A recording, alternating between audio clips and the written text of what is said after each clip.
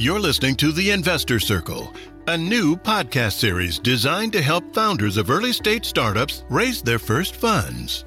We'll reveal how new investors should think and make decisions through interviews and insights with successful investors from around the globe. We'll also divulge the who, what, where, why, and how of raising funding within the investor community. So, if you're ready to learn, then here's your host, entrepreneur and advisor, Stuart Noakes.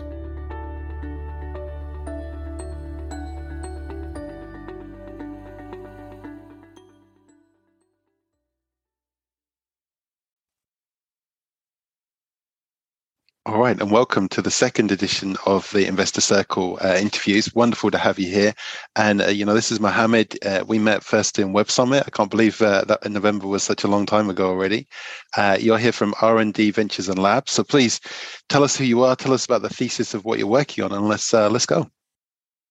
So my name is Mohammed Rasbi, founder and CEO of R&D Ventures and Labs. It's a company that's been around for about 20 years, and we've been going through so many different pivots over the years. My last stint was a managing director at the Mohammed Technology Fund, where we invested in startups from pre-seed all the way to growth. Obviously, the terminology changed from the geography and the time, what have you. But the idea is we're sector agnostic and following, looking at basically what I've been doing in the past 6 years. The idea is to continue doing that and investing in startups, ideally in the region, because I've gotten very good deal flow through that. And I've been able to work with a lot of founders from this space or this geography. And sector agnostic. And the rationale behind that is that I want to increase the top of the funnel. And I concentrate more on the founders than the ideas that they work on. And so because of that, I'm looking at long-term instead of short-term. So that's in a very short description of what I'm trying to do over the next, hopefully.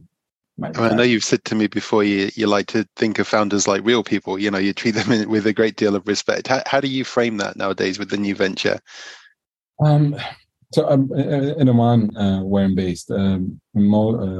Hopefully, most of them think of me as a godfather of startups. And the idea behind it is being able to guide them, because running a startup is very, very painful. From everything from trying to launch a product, trying to figure out the space you're in, being in a very, let's say, in Oman itself is a very small market, so trying to figure out what to do and how to expand or grow outside the country. But also, when I work with founders, the idea behind it is like, actually, I'm not interested in their first venture. I'm not interested in the second venture. I'm interested in their third. So I'm always looking at would I be willing to work with this person over the next, say, 10, 20 years? Then I would like to engage with them, regardless if investment is made or not, because there's some founders I actually work with but have not invested in, but I like the fact that what they're doing. I think money should not be the reason you engage with someone. It could be for many other reasons. And I think, I'm basically, I don't know if it's healthy or not, but my founders call me at all times of day, even midnight, past midnight, they're stuck with something, they know they can get access to me. And because of that, I think I've built a decent relationship with them. And it's good from pretty much all over the MENA region, from Pakistan all the way to Tunisia.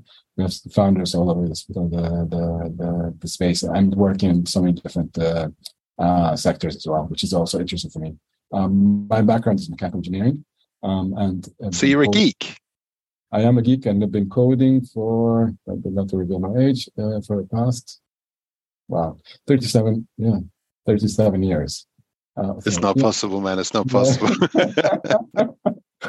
And I love coding. I love the problem solving. I love the fact, and mechanical engineering is something that's, I like to say, is the godfather of all engineering, where problem solving is the essence of it, and it just makes life easier. And because before I started with the Mohammed Technology Fund, I had run my own consulting firm where we did online services. And basically, the thesis behind that is open up to anyone. And so I have very small clients, like 1 or 2 people, to very large multinational companies. And it gave me the ability to work with on so many different projects that when I started with the Mohammed Technology Fund, it allowed me to very quickly and so easily be able to support the founders, assess very quickly, and then say, okay, there's something here. Okay, how can we help? And then obviously it's not just me, but the mentors that I worked with over the past 6 years has helped a lot as well. So I think when we spoke before, you mentioned that the fund had put together maybe about 200 investments nearly across the seed and the sort of more growth stage. What are your numbers at this point? So Amount Fund invested in about 163 startups. With some of them we've doubled down. It's more than 200 plus investments. I think amazing. Almost 250, if I'm mistaken. And some of we've done second and third follow-ons.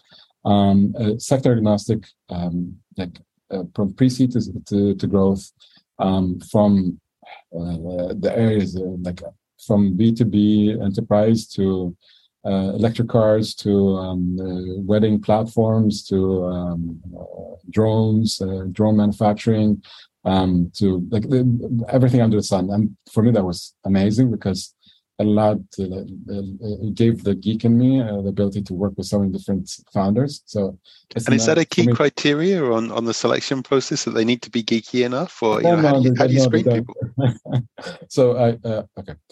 Coachability is very, very important for me, and the reason for that is because I have limited time, and because of that, obviously running a startup, there isn't one way. If there's a clear way to run a startup, and it's very clearly, if you follow this way, you'll end up being a unicorn, then everyone would have already done it. And because of that, there's so many different paths and so many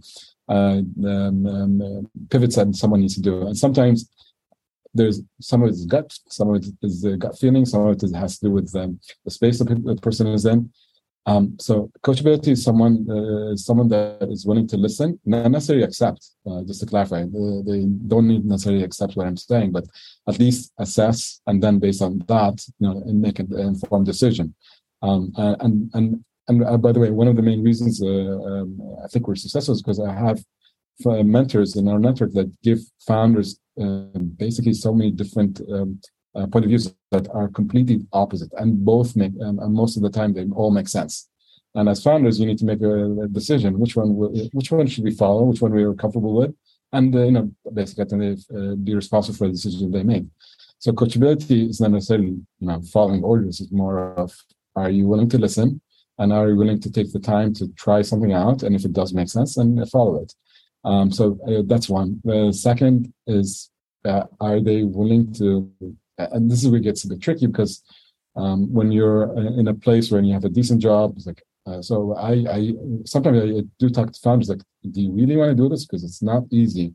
And if you have a cushy job and you have a family and you have everything in place, why would you go and start a startup?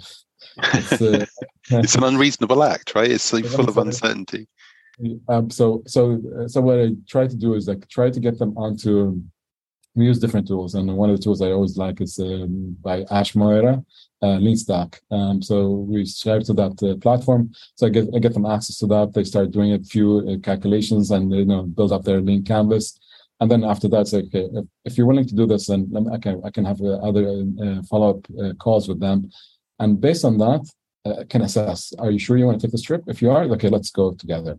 So that's one in one instant. Another instant where we kind of assess is where we all have a call for applications, people that apply, and then we run an actual virtual boot camp where we have mentors come on and run a series of workshops over the weekend. And the whole purpose of this is to get them to understand how to pitch to us. And the rationale behind that is because sometimes, and this is from experience, you find founders that are very good. They know what they're trying to do, and there's actual genuine problem they're trying to solve, but the issues they're not able to articulate that. And the purpose of these workshops is to get them to understand how to size the market and how to pitch. These are the two main areas that we want them to understand better. And then when they actually pitch, we get them to record. We get them to go through a series of, let's say, gates.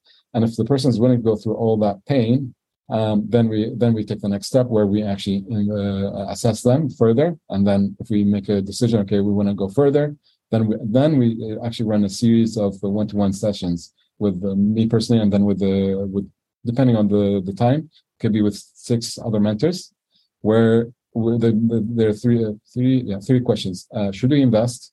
If we are to invest, what are the next steps, and are there any red flags? Because you can make a decision that you invest, but then there's a red flag. It could be, the cap table is not really done right, or there's something wrong with it that we need to assess. And so from day one, we try to figure out a solution for that, or some other reason. Or it could be that the person is good, but the red flag is that they're not ready yet to jump and start working on that. So we will say, okay, we're not coming now, we'll come in later on. And then, next actions. What should we do with them to help them to get to know the next step? So startups go through a series of iterations. Customer problem fit. Is there a large enough large enough customer base that are facing a certain problem? Okay, that's good. Next step is problem solution fit.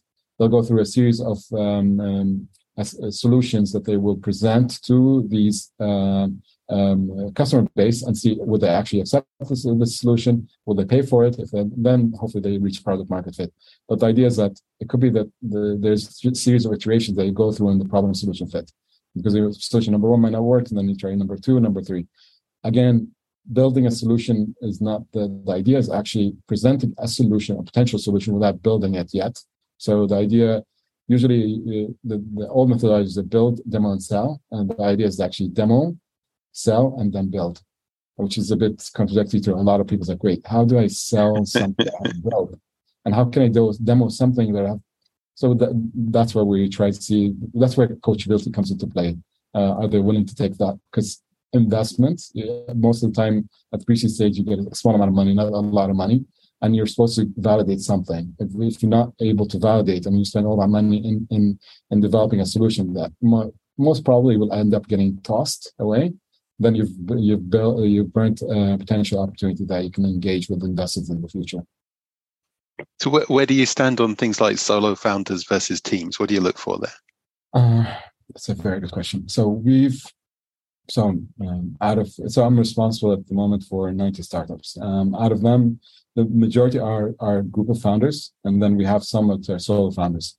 Solo founders depends on their coachability, because at the end of the day, what happens is that they'll get bombarded with so many different advice from so many different people. If they're willing to listen, and they're willing to actually be able to have a discussion, then I think they're fine. But then if you have a solo founder that is very stubborn, then that doesn't work.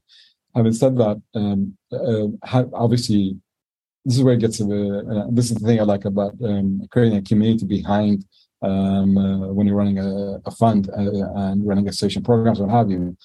Is actually getting as many people as possible to kind of interact with each other. Because even if you're a solo founder, then you interact with other founders, and it doesn't feel as lonely as it would seem if you're doing it by yourself. So sometimes that's one of the perks of being part of a fund, part of an acceleration program. Actually, acceleration program causes that interaction. Usually funds in general might not always create these opportunities for people to interact. That's where acceleration programs can come into play, and people should actually assess, is there value in it or not? Unfortunately, a lot of acceleration programs do end up being a show more than anything else. And so personally, I don't believe in the time-bound acceleration program. So when COVID hit, I changed things around where I've opened up our acceleration programs to everyone. So it doesn't matter which cohort you were part of. Previously, we were doing cohort basis. That was open. And that actually allowed a lot of founders to accelerate much, much faster, because founders would know, I don't only have the mentors for 3 months, I actually have them more or less forever. And that allowed them to take more risk and be able to actually be able to move at a faster pace. So it doesn't matter if it's solo or a group. For me, personally, it doesn't matter. Because it doesn't matter because there's a group behind it. But if I do just invest, just put in money, that's it, then I would not invest in single founders, because then we do not have the support system to be able to succeed. Amazing. All your talk about coachability has reminded me of that very old joke, which is a proper dad joke, as my kids would say. So it's how many psychiatrists does it take to change a light bulb? And the answer is one, but the light bulb has to want to change, right? So it's kind of a silly thing, but it's really important part of what we do for coaching in Canopy as well, which is when you meet somebody who says they need help, if you feel like they're going to actually take it on board, then you spend time with them. But if you feel like there's a barrier to the listening part of that, and they're not even going to think about what you say, then it's pretty pointless even trying to coach them or to help them. So super interesting. You got that reflection. Just as we finish off, really, I guess the most important question I should ask you is, if somebody's watching this and they're about to raise money for the first time, with all your experience, like what's your best advice for them? What's the sort of first thing or the best thing they could be doing? So if you're raising money and it's the first time, do your homework. One of the worst things that you can do is the way you approach VCs. So a lot of VCs are busy and they get bombarded with so many different deal flow basically, and pitches and what have you. So you need to do your homework properly. And the good thing is that there's a lot of information available online already. And look at the type of startups that they actually invest in. If you just bombard and spray and pray, and then hopefully something you hope that something comes out of it, the likelihood you will succeed is very low. But if you actually do your homework, do you understand what stage they invest in? Because also that's another issue. Sometimes founders will reach out to me and so I would invest in early stage pre-seed, and so founder comes to me and they're trying to raise 10 million. It's like I'm the wrong stage for you. Same, the opposite is true as well. So if you go to someone that only would invest, their minimum ticket size is 10 million, and you're trying to raise 100K or 200, whatever it may be, much less than that, you've kind of burnt a bridge with potential bridge in the future. So another way to kind of do this is like, usually if you're raising $1 million, you obviously will not go in and speak to someone that initial ticket is only 10 million. But let's say you would talk to other investors, like understand the stage they're in. What are the requirements? So do a bit of fact finding, but then again, remember they're busy. So a lot of this information is already available online. You can look at TechCrunch, you can look at Crunchbase, you look at LinkedIn, look at the other startups that they invest in. There's a lot of press releases. Use all the different AI tools right now that are available that can help you and unearth the data that might be a bit difficult for you to find, and then see would fit their thesis or not. Understand how their decision-making process as well. Sometimes it's not easy; it's a bit difficult. So maybe you look at the junior analysts in the firm itself and try to buy them coffee or what have you, if you can, and try to understand the decision-making process. Do they have investment committees? Is it unanimously a decision that the partners need to agree to, or is it just a single champion that would actually say, I would like to do this deal, and then everyone else would say, okay. So that has a big impact on the decision-making process. Look at, I would personally, like if you're starting out, so you're, let's say, pre-seed, look at the different programs, acceleration programs. Not necessarily to enter them, but actually going through the process of applying, because you will get basically torn apart by if you end up getting to different stages where they will bombard you with so many different questions to understand, are you a right fit for them or not? This in itself, the journey itself, and will allow you to understand the benefit of the type of questions they get asked. Sometimes you get asked questions that you're not really sure how to answer them, and so you need to be able to be ready for answering questions that you don't have the answer to, in a way that gives confidence to the investors. I always tell to founders I like this thing where you're not selling the fish in the sea, you're selling the idea that there might be fish in the sea. Okay, so there might be fish. There might be fish. So you need to get to that level. You're not selling, because if there is fish in the sea, then it's somewhat of an easy sell. But you need to go to one level further, which is actually selling the idea that there actually might be fish in the sea. So how can you convince someone? Because that's what VC is. You're selling a future, and the future, you don't know what the future will hold. And a lot of them need to understand: are you the right bet? Because basically, it is betting. Are you a right bet for them? Also, a lot of founders think of competition as something bad, but actually competition is very, very good, especially in the VC space. They like to compare. They like to see what others have done and potential exits as well. If you seek investment from VCs, remember at the end of the day, there will be an exit. And because of that, don't go to a VC expecting them to give you money and then that's it. No, they want you to reach a level of increase in valuation, so they end up exiting, or the company either gets acquired or you hopefully get IPO'd. So there's an exit strategy that needs to be in place and needs to be clear to the investors. The more you do homework for them, the more they will like you, and that will actually help them. Now, sometimes you might get some investors that say, no, okay, maybe later on. Send them either monthly or quarterly updates. I like monthly updates. Doesn't have to be long. And as far as templates for monthly updates, there's so many available online. So do that. It does help potential investors, and keep in touch with them. And again, never go to an investor when you ran out of money. Usually, you need to it's a difficult conversation, right? Yeah, and the likelihood they will invest if you've run out of money is you need to have something really substantial for them to actually invest, but the likelihood is very low. Or if they invest, then you'll be taken advantage of. So again, investors, by the way, investors actually, they need to show their investors returns on their investment. So again, are you the right bets? The more homework you do, and the good thing is, and sometimes it surprises me, a lot of people don't do homework. It's very easy. And now with all the tools available to you right now, you can capture all this information very quickly, and not because some think it's a waste of time, but actually it's not.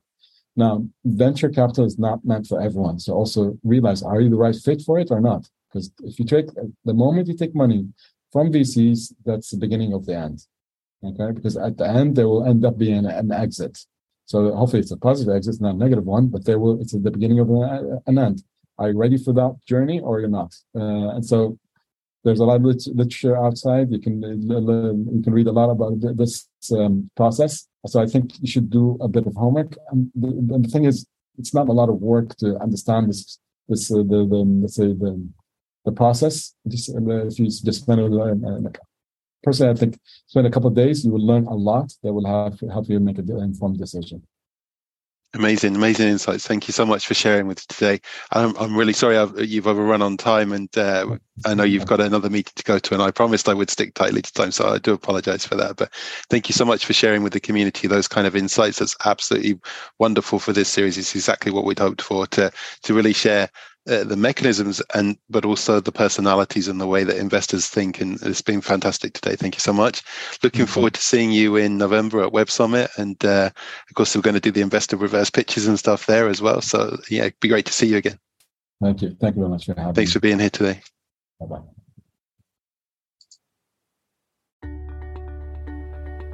Thanks for listening to the Investor Circle. We hope you learned something today. If you'd like more information or want to book a call and discussion, you can reach Stuart at linktree/canopy_in-residence or on Twitter at Vision for 2020. Be sure to tune in next time for more valuable investor tips, and please tell a friend.